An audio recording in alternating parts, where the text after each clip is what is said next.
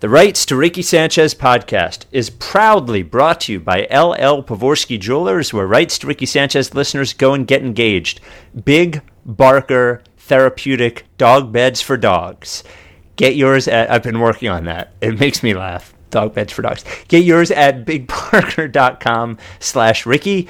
Kornblau & Kornblau, the official law firm of The Process, The Colony Meadery, the official gluten-free booze made from honey of The Process, and Kinetic Skateboard Shop. Get 9.1% off your first order with promo code Dave Silver.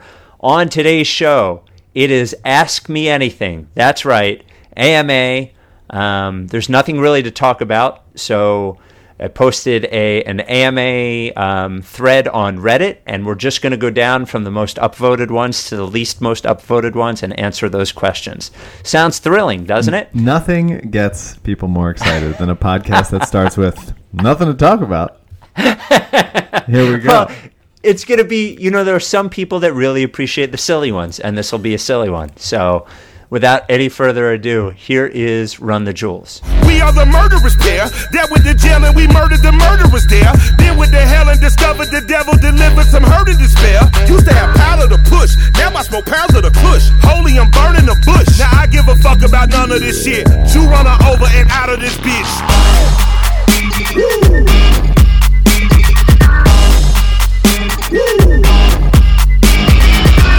Step into the spotlight.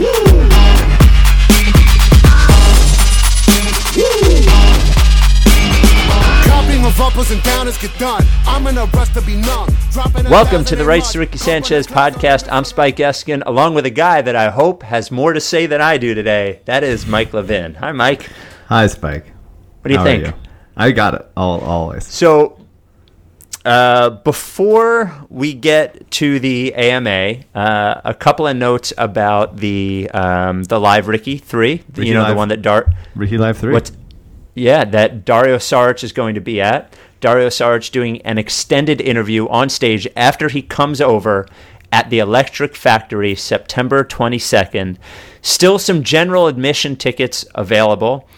We put on Instagram today the amazing concert poster that Tanner Lowry designed of Dario playing the drums. There will be 200 of those posters. They will be at the Electric Factory. They will all be autographed by Dario and us, but mostly Dario. Say our Instagram so people know if they can't find it. Oh, at Rights to Ricky Sanchez. And it's on our Twitter and our Facebook as well. Twitter is RTRS Podcast, and I forget what our Facebook is. Just search is it not on our LinkedIn? It is not on our LinkedIn. Okay. It is not yet on our YouTube. I don't know how to use Snapchat, so it's not on Snapchat. For a guy who scouts exclusively via YouTube, you are awfully dismissive. I know. So Dario will be on stage. Felicia Ricci, you might remember Felicia from recording Joel Embiid dunking on guys on a South Street playground. Felicia, as it turns out, is a fucking awesome singer. Like a ridiculous singer. You should look at her YouTube. I told Mike I was watching her YouTube earlier. She's a great singer. She is going to start the show off with the Process version of Imagine that Eliza Hardy-Jones wrote and recorded. She's going to perform it right there in the middle of a stage with a spotlight. It's going to be awesome. We will have the Process Hall of Fame induction speeches, which we'll have to decide who's doing what, and much, much more. Much, much, much more. I've been threatening a poem. We'll see if that gets approved. And it really is a threat. A threat to everyone. Well, the idea was a poem about those who have been banned, and I started working on it, and I think it's really good, but we'll see if it makes the final show. So it's September 22nd at the Electric Factory, 8 o'clock at night. The doors will open at 6:30. This feels pretty legit, not only being at the Electric Factory, but a Saturday night in the fall where they would normally definitely be booking a concert, and the first day of Sixers training camp. So truly, it's pretty ridiculous. No reason why this is as successful as it is. Yeah, not at all. Not a single one. And also, for more, because we were worried, the Covington lottery party was great, but leading up to it, we were concerned due to the way the Celtics series ended, that there might be some booing among the 3,000 people that were at Xfinity Live. We were concerned that we can't control all of them, not all of them even probably listen to the podcast, so we don't even have any small hold on them, but they were great. But it's even better knowing that nobody's going to boo Dario, although it'd be pretty funny if they did. Yeah, well, and this is, the lottery party has grown baffled. to such a size. He's just baffled that the people are booing him. Booing him? That would be funny. I'm here for it's going to be it's a warm room. Don't worry about it. He just gets rousingly booed. Don't boo Dario. That'd be tough. The lottery party, as you were saying, has grown to a point where there are some of the people there are like close-knit group. But a live podcast at the Electric Factory is definitely our group. So I assume that everyone will behave the correct way. Well, except you've been promoting it on Facebook to people that, again, don't know what it is. That's why you don't boosting posts to people to talk shit about us and our advertising strategy. Well, luckily they were so confused by the whole thing, I doubt that they've bought tickets. So I think we're back to the original group. But the show starts at 8, but doors open at 6:30, so we can hang out with everyone beforehand. So make sure you get there early, drink some mead, hang out. Are you ready to do this AMA? Yeah. All right. First question, and thank you, Reddit. First question, this comes from Height of Ignorance. 2 questions. So far, so good. Do you and Mike actually own beds, or is everyone in your respective households sleeping on big Barker dog beds? I would love to sleep on a big Barker, but I do sleep on a regular bed, as does my wife. I don't have a dog in Los Angeles with me, so and I don't have a big Barker dog bed to sleep on, sadly. But once I eventually get a dog, then I will get one comped, hopefully. Well said. For those who can't get a comp, you should buy a big Barker dog bed. Height of Ignorance goes on to ask, what changes would you like to see the incoming GM make straight away? Presuming we get a GM, which I realize is no certainty. I'm thinking more in terms of organizational and front office structure here rather than the team itself. Well, the Sixers have... nobody comes out and says this stuff. There's not like a ranking of, at least to my knowledge, the best analytics departments in the league. But when you pick up little morsels here and there, and from like an Arnovitz piece or something like that, and the Sixers definitely have over the past few years grown out their analytics staff. Now, pre-Hinkie, there was nowhere to go but up. They couldn't have downsized the analytics staff. It was just an animated calculator, but they're going in that direction. They've made some strides. So in terms of what to do, I think about the medical staff, but whenever we talk to people in the organization, they're like, no, it's fine. People, we just get unlucky or something. But I wouldn't mind a big sweeping, just they're gone, everybody's gone. Not that I don't want people to lose their jobs. I'm sure they're fine and they'll get other jobs, but there's just been a lot of bad medicaling and staffing, and I wouldn't mind just a total rehaul. Well, I just hope my hope is I'm not really going to answer the question because I don't know how good anybody is at their job in the Sixers front office. What I will say is I hope whoever is hired is given the leeway to do whatever the fuck they want. That's really what I hope. So, there's been a lot of talk about, and Ben Dietrich. Ben Dietrich is fucking back, baby. I love it. Ben was mentioning that he believes that the Sixers are scared to make any changes in the front office because they're all former league employees. And I think there is probably some, some truth to that there. So I just hope whoever they hire is allowed to do whatever they want. They're not all former league employees. No. But there's a few of them. So, All right, this comes from John Von Neumann. If you could undo one trade of the process era, what would it be and why? That's an interesting question. Yeah. So I have two. Do you want me to answer? Because I thought about this already. Yeah, you go. Or no? Okay. So I have two. The first one is the Ish Smith trade. Sure. That they traded 2 for Ish Smith. That was and the Jerry trade. The Jerry trade. And the only reason I just want to undo it to spite Jerry Colangelo, really. And if it hadn't happened, it probably would have meant that whole clusterfuck wouldn't have happened. But the other one that I think I would like to go and take back is the Jeremy Grant trade. Even though on value alone it wasn't a bad trade, I would really love to have Jeremy Grant still on the team. Yeah, I think those are good ones, especially Jeremy. As you know, with Embiid in there, you can have like a Muscala or an Amir Johnson or whatever, but to have a small ball five like Jeremy, who can now hit corner threes and block shots and move around, and he's gotten progressively better, would be really cool to have kept him. I think the hope is that Jonah Bolden becomes that, but he's got to hit rim on a couple shots first. The Ish Smith stuff is fun. I like Ish. It feels bad to talk about his stints or whatever with like that was a bad trade, because I think he did a good job and the team was for sure in shambles, and rightfully so, intentionally shambled. But like, you go back to Jerry, I'm sure Jerry thinks about his time in Philadelphia. Like he wrecked in his mind.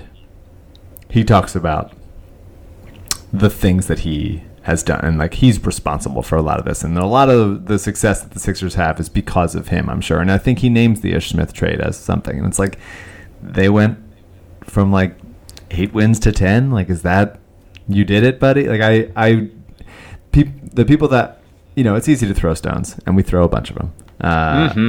But when you are on the receiving end of the stones, you have to rationalize in your mind how good of a job you've done, and what disasters you avoided, and what you did so well that got them places. And I'm sure of it. I feel like I know Jerry, that slimy son of a bitch. I feel like I know him really well, and I know that he thinks that the Ish Smith trade was integral to the future success of the Sixers, and I just want him to know that it's not, and he's full of shit, and you're a worthless turd. End of answer. And of course, I am trolling everyone by not saying the obvious one. We all are, baby. Yeah, okay. This one comes from Complete the Process. Hypothetical. Speaking of which, it's July 2019. Fultz and Simmons still can't shoot or are only marginally better. They just got eliminated in the second round. The Kings pick didn't convey, and they miss out on all major free agents again. Now what? Did Embiid stay healthy? I think so. He didn't mention it didn't happen. So, yes. Okay. I think you go for around the edges, around you try to get the same guys that you were trying to target this year, and see what the free agent class is like. And I don't know. It's tough because I think between, you hope that like Landry pops or Furcam pops because they'd be valuable here, but also because they could be useful as a trade target, in the same way that like Toronto had a bunch of these kinds of guys in the second unit that they could use as hypothetical fillers in trades and like sweeteners and stuff. And so it'd be nice to have a couple of those with the Sixers, because right now Fultz is too much of an unknown to include there. Like, no one's going to trade massive value for him, and if the Sixers trade him as just a little sweetener, then that's severely undervaluing him. So you need like almost Jeremy Grant type guys, where it's like, hey, Landry Shamet is good, but he doesn't have necessarily the room to grow here. We're going to trade him, that kind of thing. So hopefully those guys pop in even in small ways, and then they can start to package things together and get, I'm not going to say CJ McCollum, but like that kind of guy. Yeah. Well, I mean, here's the thing: is this all sounds, when you're looking at it, it sounds sort of like dark, but it all is sort of possible, right? I mean, the Fultz and Simmons thing. Maybe. Yeah. The Fultz and Simmons thing, still can't shoot or only marginally better. Sure. Just got eliminated in the second round. Sure. King's pick doesn't convey, likely, and miss out on all major free agents. Also, likely. It's a very realistic scenario. Without being the end of the world, it's a very realistic scenario. So yeah, I mean, the biggest hope for this team is that Joel Embiid and Ben Simmons continue to get very good and just improve and improve and improve.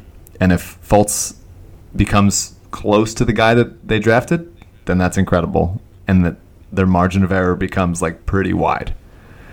But even if one of Embiid or Simmons becomes a top 5 or 10 player in the NBA, which is not only probable but like maybe likely that at least one of them does, if health permitting, then we're in good shape, and we can afford to be a little patient or be a little picky for sure.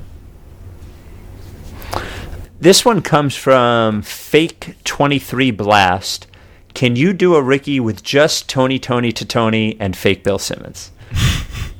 That's really the goal. That's really the end of all of this is Tony to Tony and fake Bill Simmons. I'll say this. There have been rumors, there have been conversations over the last couple of days about further Tony to Tony contributions to the podcast. I like that. So I wouldn't mind a Tony sort of just sending a little segment. Yep. A couple minutes on his take on something, and we'll just fire it in there. I wouldn't mind that. Yep. Tony's take. I would love to have a Tony take. And Tony's to take. Tony's to take. And fake Bill Simmons has been working a project that I was going to ask him to do, but decided to do on his own. So there will be more from both fake Bill Simmons and Tony to Tony. This is from burner account number 1. Is there any way you can fit a couple more 5-minute ads into an hour-long podcast? Let's see. Well, we can try. I mean, what do you think, Mike? Look, there's 2 ways to do ads on a podcast. There's the way everyone else does them, and there's the way we do them. And the difference is the way we do them, all of the advertisers are awesome and happy, and they stick around forever because they know we care about them. Or, you could do 75 different underwear ads, and be that guy. So don't even wear underwear. Fuck underwear. Come on. All right. This comes from, speaking of which, let's talk about our sponsor. I thought you were going to do that anyway. I thought that's what you were bending towards. Big Barker Therapeutic Dog Beds. Start the clock. So, wait, this is funny. So this is sort of where I am with my dog. I told you before we started recording the podcast, I am at a therapist appointment tonight. And as usual, it only takes about 40 minutes to get to my dog.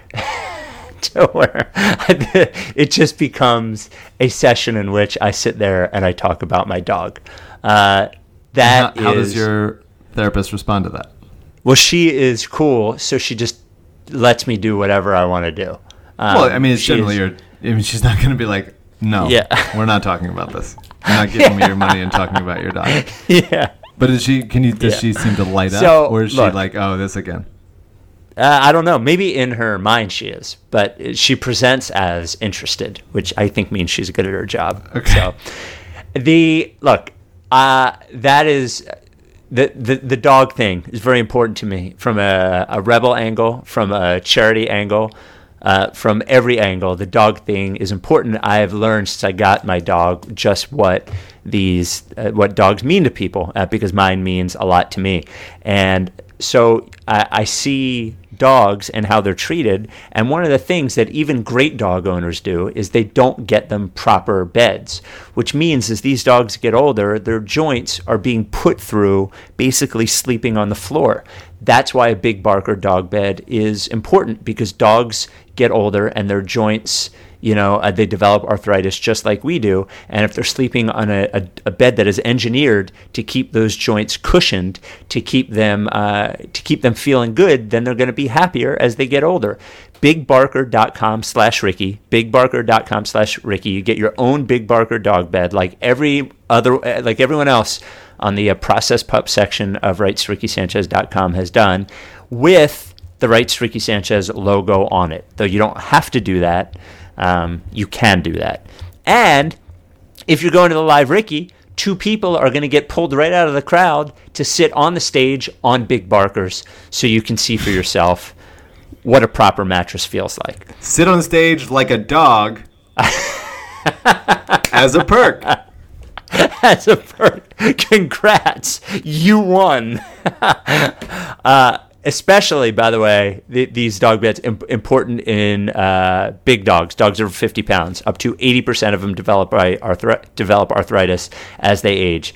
These Big Barker dog beds, engineered by experts in the field, to keep dogs youthful for longer and bring older dogs back to their best.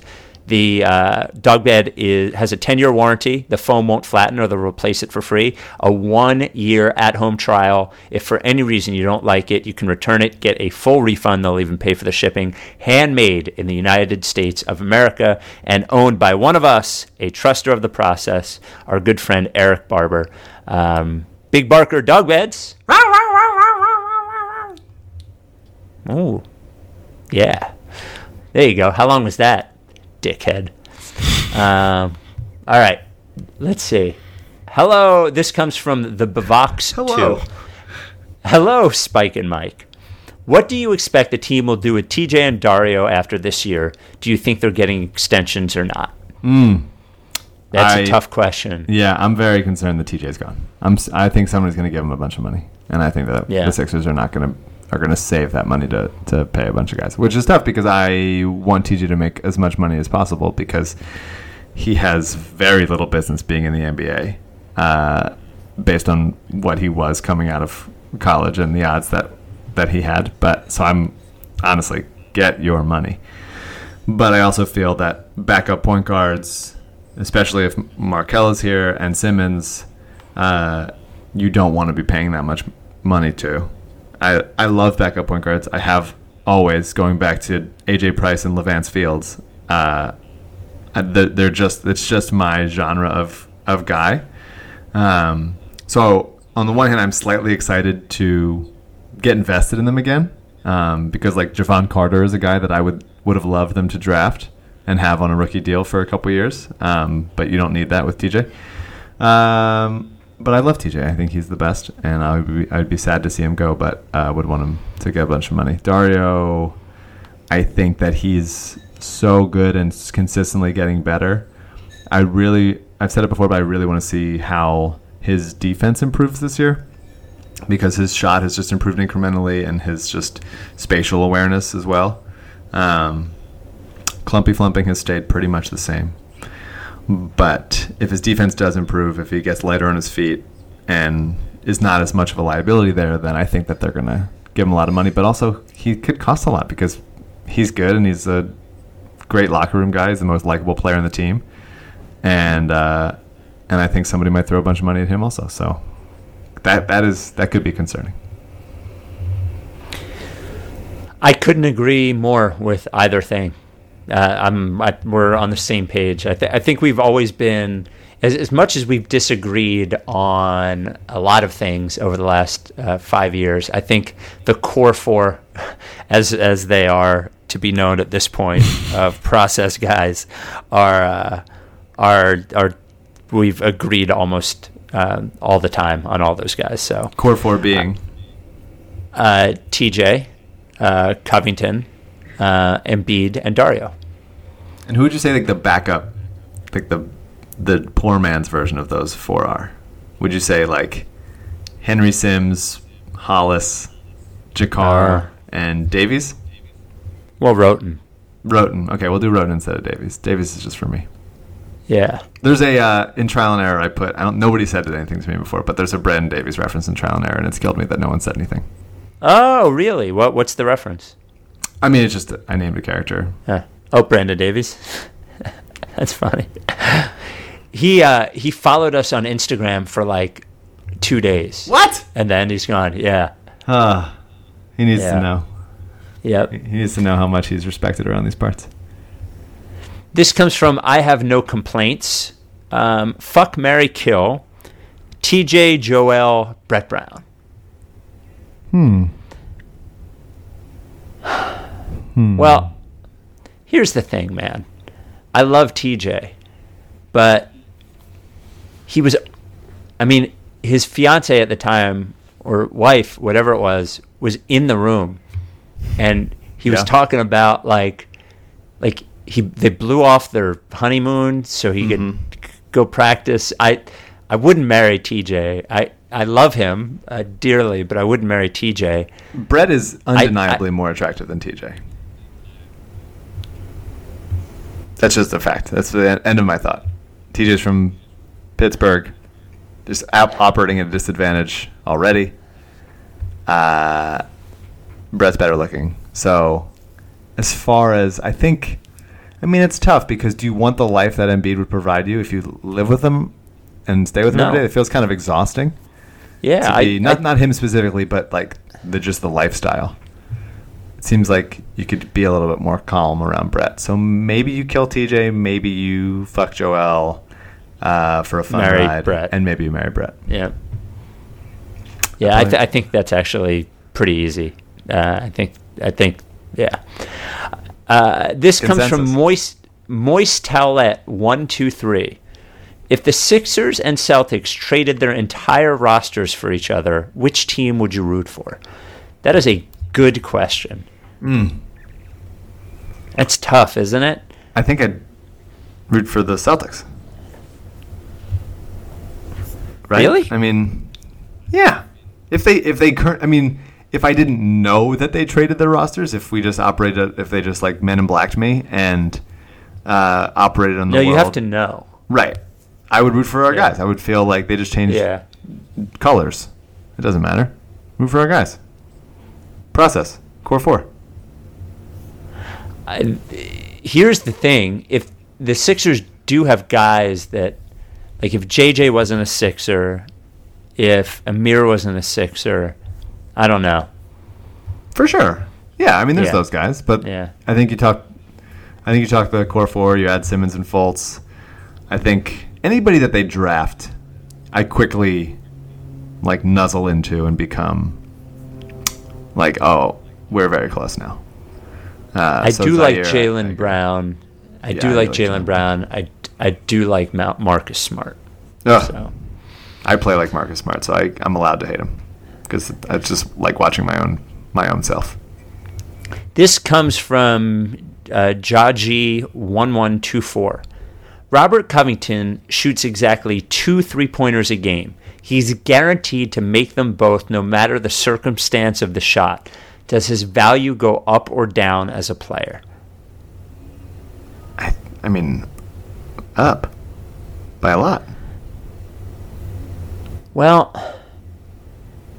what's interesting is if he hits the 2 early, then he's completely... Then you don't play him anymore. It's basically you're just getting two guaranteed threes. Yeah, but it's in only 2 opportunities. He can pass, he can drive, he can step in and take a long 2, which I've always loved. He's still a great defender. Yeah, you take that. And I don't think that... I think the other team would have to not know. That'd be crazy. They can't, not cover him. Yeah, I guess we don't know if they know or not. They can't know. Not possible. So he'd just swing the ball to Oh, okay. Well, so somebody said, do other teams know he'll make them, or do they guard him the same way? And he says, let's assume only he knows the extent of his power. He can choose to tell who he wants. Yeah. Can you imagine if he revealed that on the Ricky? That'd be crazy. Out. That'd be less crazy than it being true, but it would be crazy. It's still crazy. Okay, this is a long one. This is from Cuthbert 6. For the past year, there have been occasions when a number of media guys have implied that Ben and Joel don't really get along. Kevin O'Connor talked about whispers when about Sixers locker room chemistry, and Ben Simmons in a piece last year. Juliet Littman on various Ringer podcasts has also mentioned hearing rumors about Ben not really fitting in with the rest of the squad. Andrew Sharp and Ben Golliver, both banned, also had relayed similar concerns over a Ben and JoJo rift on an episode last season. And last but not least, Colin Cowherd this summer straight up said that Ben and Joel don't like each other. Obviously, Cowherd is a moron, and I'm only mentioning him because he seems certain of this to me, as if he was referring to a generally known fact around league circles. My question is whether you have heard some of the same rumors. Is there, to your knowledge, some sort of contention between Ben and Joel over who is the alpha of the team, or any other kind of animosity for that matter? I assume from following their social media accounts that they don't really spend any time together off the court, which is obviously fine. At the same time, they don't even like each other's posts when most of their teammates do. I'm not suggesting that's a strong indication of anything, but it strikes me as a little bit odd. Just wanted to know if you've heard anything as Sixers insiders. Sorry for the long post. Thanks for doing this. I think a lot of it is concern trolling. From, you named a bunch of Celtics fans and Colin Cowherd and people who are banned from the podcast. So I think we know where their loyalties lie. I haven't heard anything specific. I know it's been out there, but not everybody on various teams gets along as friends or whatever. On Mark Maron's podcast, he always talks about extremely regularly talks to people, talks to actors, and says are you guys friends? Are you guys not friends after this movie ends? Don't you do that? He does it to literally everyone, and it's another. He said, I always like to imagine that everybody's friends. And it's another, our fake Bill Simmons, Kill a Cow, does some pretty good fake Mark Maron as well. So maybe we can enlist that. I think it kind of doesn't matter. I know that Brett is conscious of it. He's talked about that before, and I think the organization has about it's important to make sure that these guys are on the same page, because people are going to try, as they have, to make it a Shaq and Kobe thing, to split them up, to have the who's the alpha conversation, and it's just not necessary, and especially helpful because Ben is the kind of player that passes all the time, and so it's not like it's a Westbrook KD thing where they both are just gunning for their own shots all the time. They both pass, and neither of them are really a ton of ISO based play. Even Embiid getting the ball in the post has to be fed the ball in the right way and stuff. I'm not super concerned. Would I like it a lot more if they were hanging out all the time and they were friends and liking each other's posts, all that stuff? Yeah, that would feel good. But I think to some extent it doesn't matter, and this happens more regularly. These guys are not always friends that work together. So I think sometimes what happens is if enough people say things, other people say things whether they actually know them or not. And I think that there have been a couple of people that have said some things because they've heard some things, and then I've heard other people who I think are just saying it because they heard other people say it.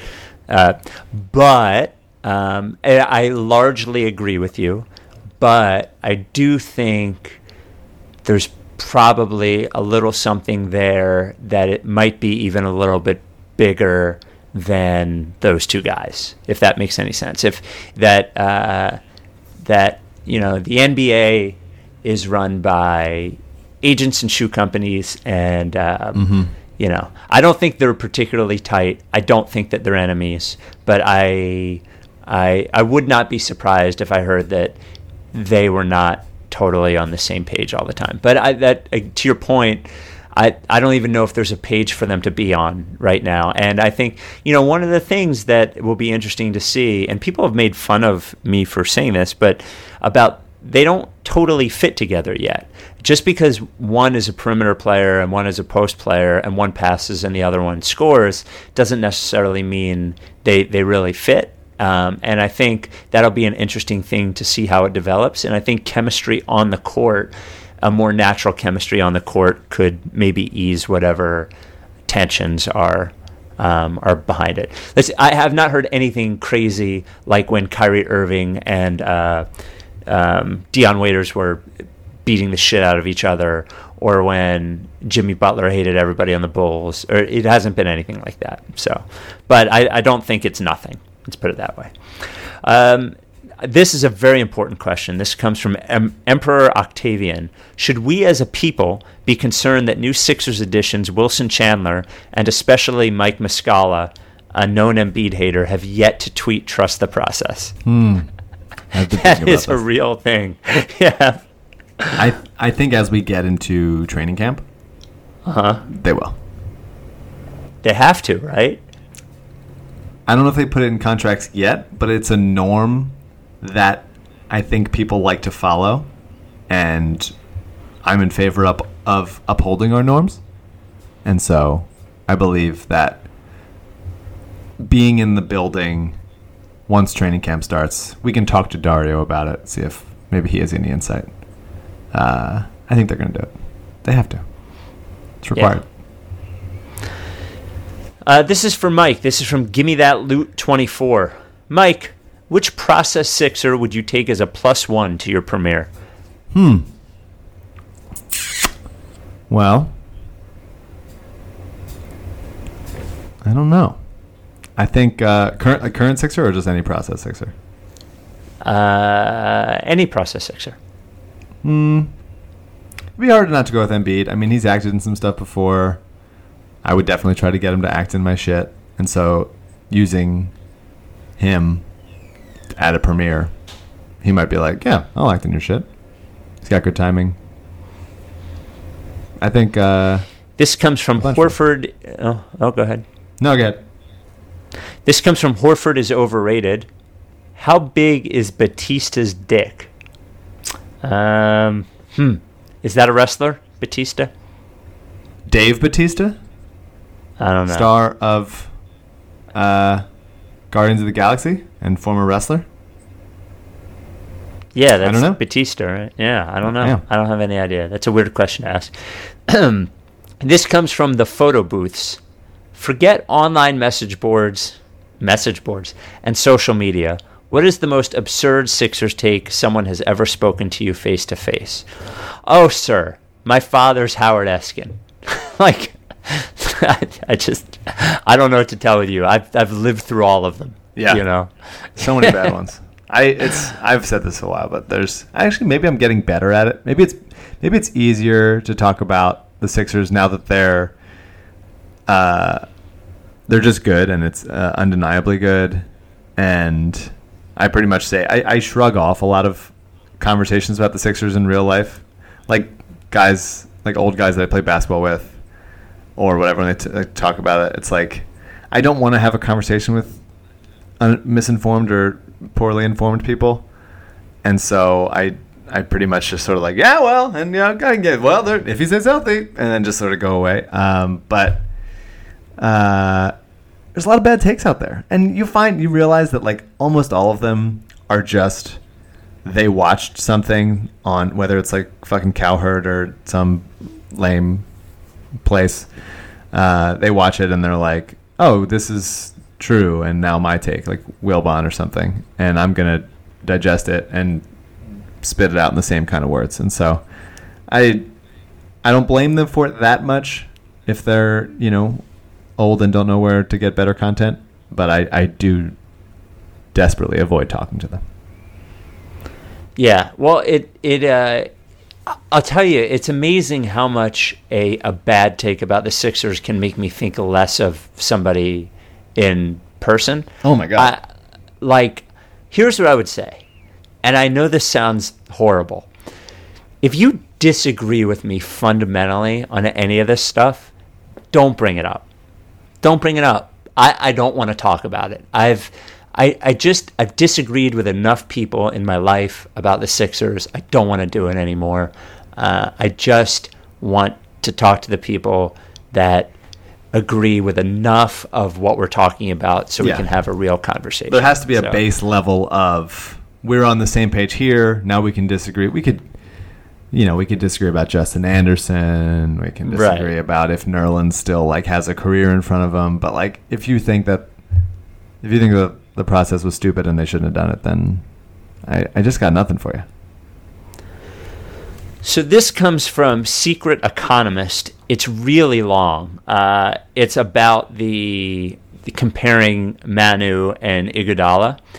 And I guess I'll give you the Cliffs Notes. The Cliffs Notes are, yes, they have very similar NBA stats, strikingly similar numbers. Yes, Andre and Manu have similar number of honors, but he mentions Manu's international career, which everyone loves to bring up, and I think encompasses about 3 years of basketball. So, and it also completely dismisses Andre Iguodala's college career, which is not as accomplished as Manu's international career. But my point was only, and he closes it by saying that it's feasible that Iggy makes it one day. My point is that I don't think there's any chance Iggy will make it, and I think my only point is that their careers are very similar, and there's no chance Iggy will make it, and there's like 100% chance Manu will make it. There's just Andre's never had a big offensive role on a great team, and Manu has, and as frustrating as it is sometimes to that defense doesn't matter, especially for traditionally like big men get acknowledged for defense, and I think only somewhat recently have people started to like actually give a shit about defense.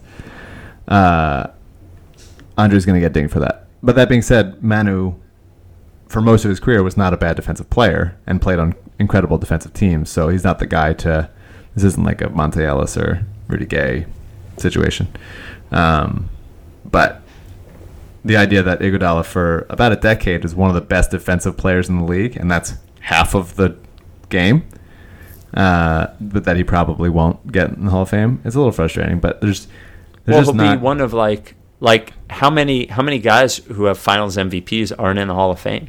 Like, well, it was weird to give him that Finals MVP. I'm glad he got it, but it's not. That was a rare. You run that Finals back 100 times, he maybe gets Finals MVP that one time. Yeah, but he still got it. I know. I'm not saying it's bad, but you don't give just Hall of Fame to Finals MVPs. Nick Foles isn't going to be in the Hall of Fame. Says who? This comes from Flydales. Rocky Balboa, Dennis Reynolds, and Mr. Feeney are all being interviewed for the GM spot. Who takes it? Is Mr. Feeney Saved by the Bell? Boy Meets World. Or is he Boy Meets World? Boy Meets World was... I didn't really watch Boy Meets World. And I don't know who Dennis Reynolds is. Always Sunny. You don't watch anything. I think Dennis wins. I'll just answer this one. I think Dennis wins. He's a Machiavellian. He'll find a way to do it. Rocky's dumb. He's like, his whole thing is that he's dumb. He's not doing it. Except for nice, but like a little too like by the book. You're not. I don't know if you're much of a Rocky guy, but one of my favorite things in Rocky is how in Rocky 4, all of a sudden Rocky was smart, and then in Rocky 5 he was dumb again. Yeah. Well, he gets like awesome. The robot. This comes from Trust It. Do you think you can get Dario to say lick face at the live Ricky, or possibly even get Mike to lick Dario's face, assuming he comes over, of course? We got to get him to say it. I got to lick his face. Get him to say it. If I don't lick his face, it's a bad night. There's nothing in the contract that says that we can't lick his face. Good. So I think we're okay. Hey, let's take a moment to talk about our final sponsor for today's podcast. Mike, they're back. They're DraftKings. Wow. Football season. They're back. Yep. It's back, buddy. Thursday night, football makes its long-anticipated return to living rooms across America. I won't be in my living room. I will be watching it live, but a lot of other living rooms it will be in. Mike, that means a lot of things. It means football's back. It means bragging rights. It means huge cash prizes up for grabs Love at cash. DraftKings. Who doesn't love cash? And that's why DraftKings.com, one of the reasons DraftKings.com is so good, they are the leader in 1 week fantasy sports. For the season opener, DraftKings is hosting a fantasy football contest that's $10 to enter and has a $1 million top prize, Mike. $1 million. That's a lot. And also, what they don't tell you, but we should, there's no drafting. You pick your own team. It's more Yes. they should call it Pick Kings. But Yes. then that's maybe kind of strange and like it's like a card game. But it is DraftKings, but it is fun, and you will win millions of dollars. Well, you could win millions of dollars for No, a limited. I'm confident. Stop it. For a limited time only. I want to be clear. It's possible, but you also might not. For a limited time, I would say probable. well, it's not probable. It's absolutely not probable. That is the final word on Almost that. possibly. For a limited time only, if you sign up with the code RTRS today, DraftKings gives you free entry with your first deposit into this contest. Single game showdown, the newest way to play. All you have to do is pick 6 players from Thursday night's game, stay under the salary cap, and you see how your team stacks up against the competition. Really, like, you don't even have to worry about a bunch of teams. It's only one game, Nope. 2 teams. Shelton Gibson. That's who you would pick? Shelton Gibson? 6 times. That's Corey Clement. that's Mike's hot pick of the week. You know, honestly, like they won, and I'm finding it very difficult to get excited about this season. Not even excited, or even just register any emotion at all. But football, I've become a Cleveland fan because I only operate in futility, and DraftKings is one way to prove my Browns bona fides. David Njoku. All over the place. Put your football knowledge to work. You could win $1 million while watching the season opener. The top prize is $1 million, but you don't have to come in first prize to be a winner. There are $2.5 million in total prizes, which means thousands of winners. Download the app or go to DraftKings.com right now and use promo code RTRS to sign up and make your first deposit. When you do, DraftKings will give you a free shot at $1 million this Thursday. Which That's code you will probably win. Stop doing this. You will not win. You're making the commercial much longer because I have to keep correcting you. There's no probable you could win. You get a free shot at $1 million on Thursday. That's code RTRS at DraftKings.com. Minimum $5 deposit. Eligibility restrictions apply. See DraftKings.com for details. Win. That was, thanks to you, a struggle. Thank you. Thank you. All right. This comes from Bossman215215. In 5 years, who is the first, second, and third best player from this current roster? In 5 years, the best, Yep. second, and third best player. Well, number 1 is Embiid. We'll agree on that. I think it's Embiid, Simmons, and I would love to say Fultz. Would love to say Fultz. Yeah. I'll probably say, to be safe. Well, I don't know. I was gonna say Covington, but Dario feels like he's still getting better. But now Remember, it's Covington's 5 working years. Covington's work. Oh, okay. You're saying in 5 years, so in 2023, who is the best player in 2023? Not who will have had the best. Yes. Okay. Sorry. Hopefully Embiid healthy. Hopefully Simmons jump shot, ambidextrous, all the good stuff. They are 1-2 in some order depending on health. I'm gonna say. I want it to be Fultz, but I'm not gonna say Fultz. I'll hedge against any Fultzing. I'll say Zaire Smith. I'm going to say Dario. What if This he never is comes from. over? Well, we'll see. September 22nd, Electric Factory. This comes from Ziggy8392. What do you think our odds are of landing any of the premier players to hit free agency this year? Low, buddy. It's low for anybody except the Lakers, I think. Yeah, I don't know. I have no sense of it. I think the Sixers GM stuff. Now that they're interviewing GMs, they went from we don't need it, we're fine, we're happy with the crew we have, to like panic and interviewing these candidates. So I don't know. I have no idea. I don't know how much that impacts free agents, if they share an agent with any of our guys, if they're looking at us being like, that's a destination I want to go to, if they're talking to Embiid or Simmons or Redick or Fultz or whoever, and saying like, yo, we should come and team up. I don't know. I have no idea how this stuff works. You're the tea leaf guy. I'm the other guy. I don't know. That's a good shirt. It'll come out with the Malibu Mike one. The Tony to Tony line of merch. This is from Living in the Void. What is Ricky Sanchez up to nowadays anyway? I always see he's playing in like Puerto Rico or somewhere. He's had a 35-year career. Honestly, I have no idea.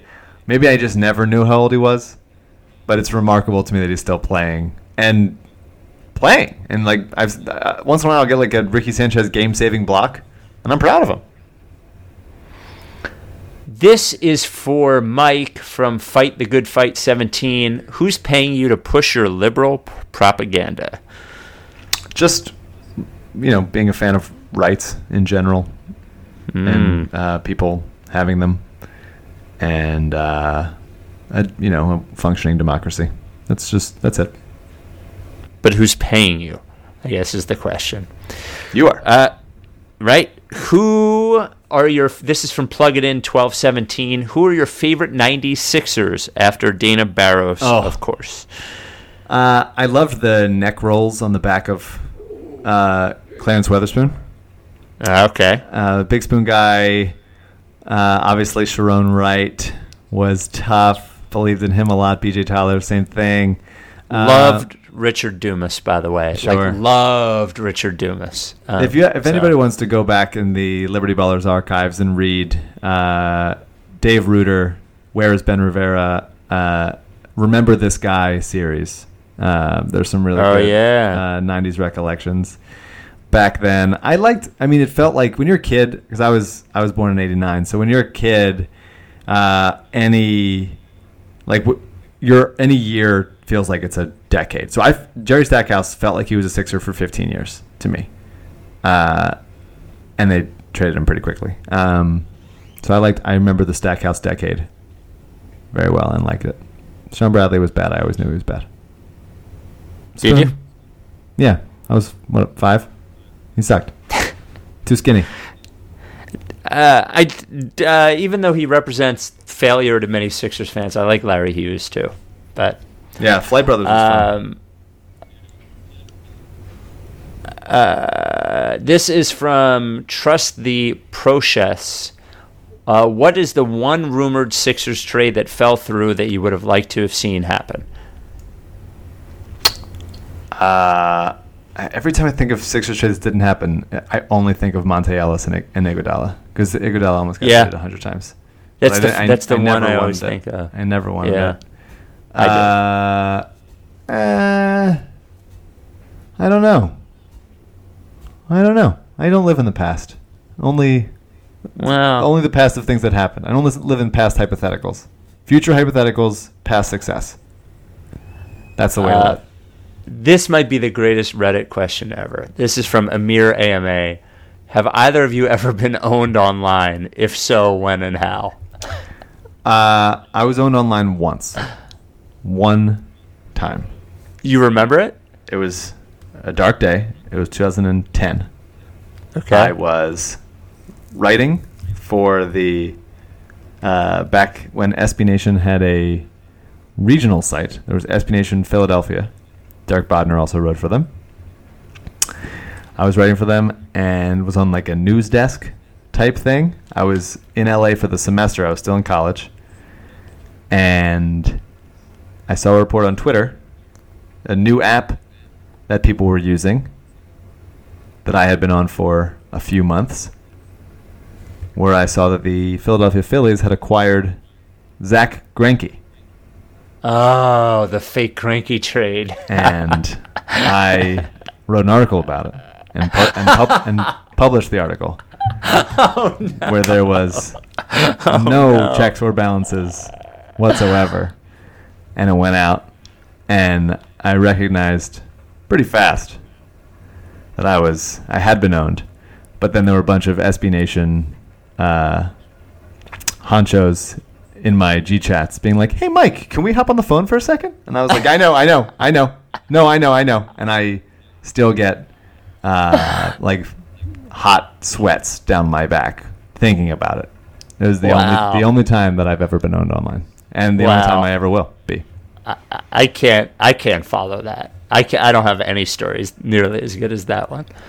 This is from MJCC 1992. Fill in the blank. If Michael Weber is the Spike Lee of the Ricky, Amos Lee is the blank of the Ricky. Maybe like a Jack Nicholson?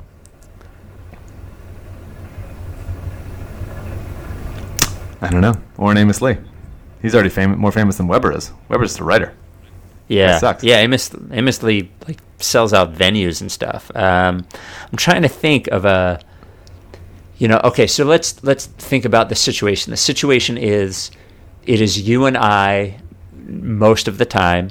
He comes in occasionally, fits in well, makes a mark, then leaves. I'm trying to think of a musical thing or a TV thing where there is a sometimes star that comes into the show. Is there an Office corollary here? Is there a I don't know. I'll have to think of that. This is from DB9390. Burner accounts aside, would you rather have had Brian Colangelo handle this year's offseason or current regime? No, I did not want. Whatever happened, I would take without Brian Colangelo. Well, I think there's a world where they made a Kawhi move. I think there's a real world where that happened, and I don't know what that would look like, but I certainly think the Brian going away and just being wrapped up in that at least slowed them down in a sense of what plans were in place to do what, or what the organizational structure was, blah blah blah. But for having so little just structure, I really loved the Mikal Bridges pick, and then I loved the Mikal Bridges trade. So that was the main thing of the offseason. Everything else was kind of like, little thing here and there. Guys weren't going to make the roster. Getting rid of some Colangelo guys in Luau and Justin Anderson.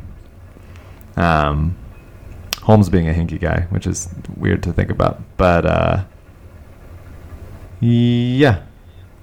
It was. I kind of go back and forth. The main thing, I think it probably would have been unlikely that they would have gotten Kawhi, but maybe more likely had Colangelo stayed. And I was very happy with the other biggest move of the offseason, which was the draft, specifically the first pick. All right, I'm going to jump around now because we're coming to the end. There's still a lot of questions. So, from J.A. Drums, what was the hardest moment for you guys as Process Sixers fans? What was the most uplifting moment? Hardest moment for me is Hinkie night. I don't know if it was. Was it worse? I don't know. Was it worse than the Okafor draft? Yeah. I talked to you both nights. I don't know. I had to force you to do the Hinkie one. Yeah. That was harder. Yeah. I think that was harder. Yeah. It was what's worse, the beginning of the end or the end? Yeah. I don't know.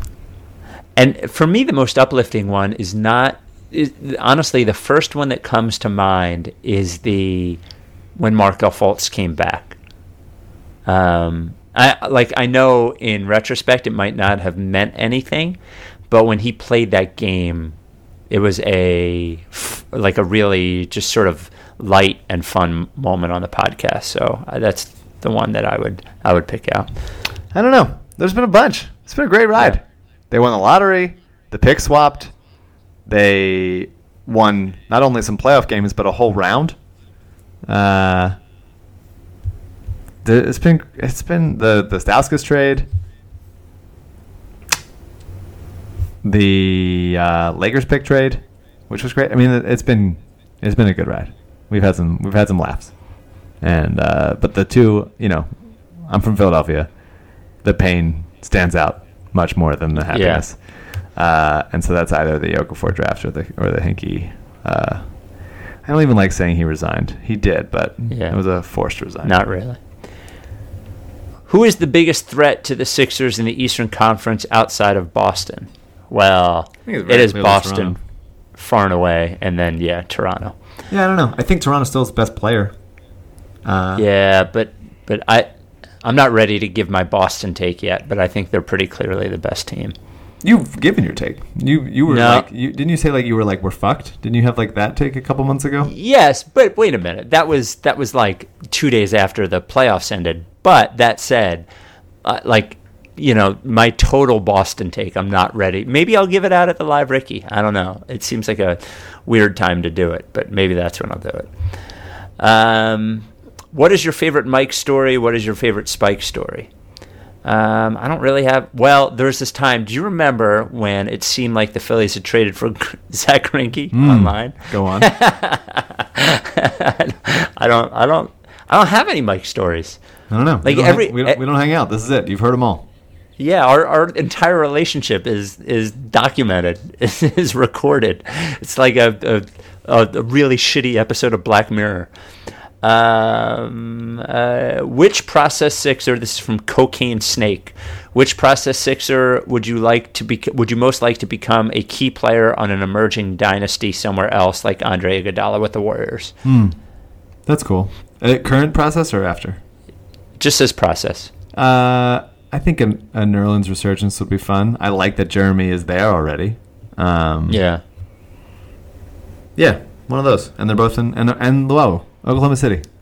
Process South. Is Oklahoma City in the South? Where would you say that? They're in the Midwest. They're in it's still, I guess, the Midwest officially. A little low for the Midwest, but okay. Low Midwest, but it's not Southwest. The Middle East. Perfect. This is from Lowell Joshy Harris, CEO. Is Miles Teller handsome? I don't think so. No, he's not. Definitively. He's not. But he is a Sixers fan. Or at least an Eagles and Phillies fan. I'm assuming he's a Sixers fan. Maybe he's a Knicks fan. He's probably like Phillies, Eagles, Knicks. Fuck him. Weber likes him, though, I think. I think he likes him. Maybe he's better. I don't know. One more. Oh, this is the final question. Who would win in a tag team match between the two strongest Pavorskis and the two strongest Kornblaus?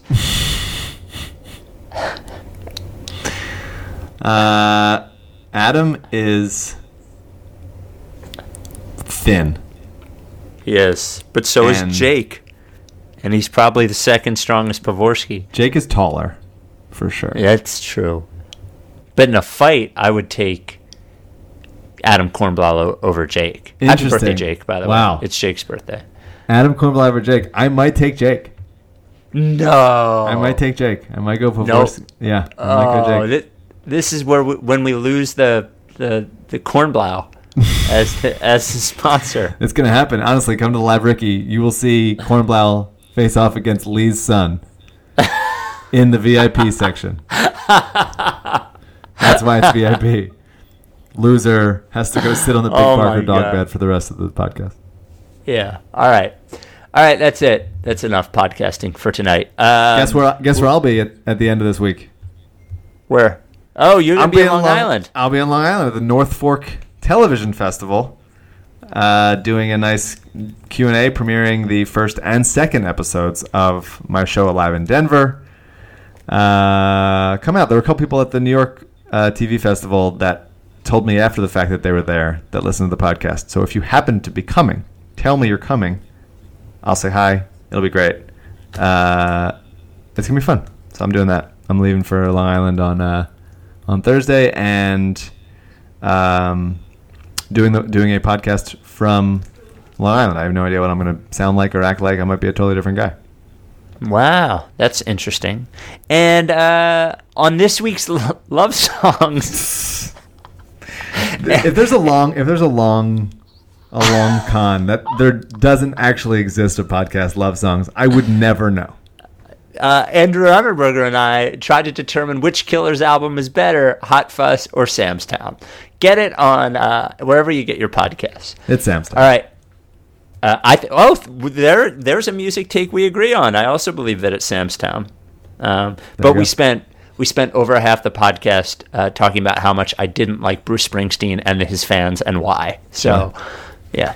All right. We will talk to you this weekend. Mike will be in Long Island. He might be a different guy. Buy your tickets to the Live Ricky, and we will see you there. Are you down with TTP? Yeah. You know. Lickface. We are the murderers pair. That went to jail and we murdered the murderers there. Then went to hell and discovered the devil delivered some hurt and despair. Used to have powder to push. Now I smoke pounds of the kush. Holy, I'm burning the bush. Now I give a fuck about none of this shit. You run her over and out of this bitch.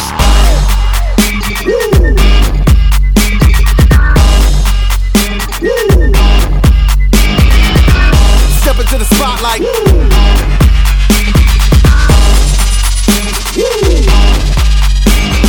Copying of uppers and downers get done. I'm in a rush to be numb. Dropping 1,000 ain't much. Come from the clouds on a missile to turn.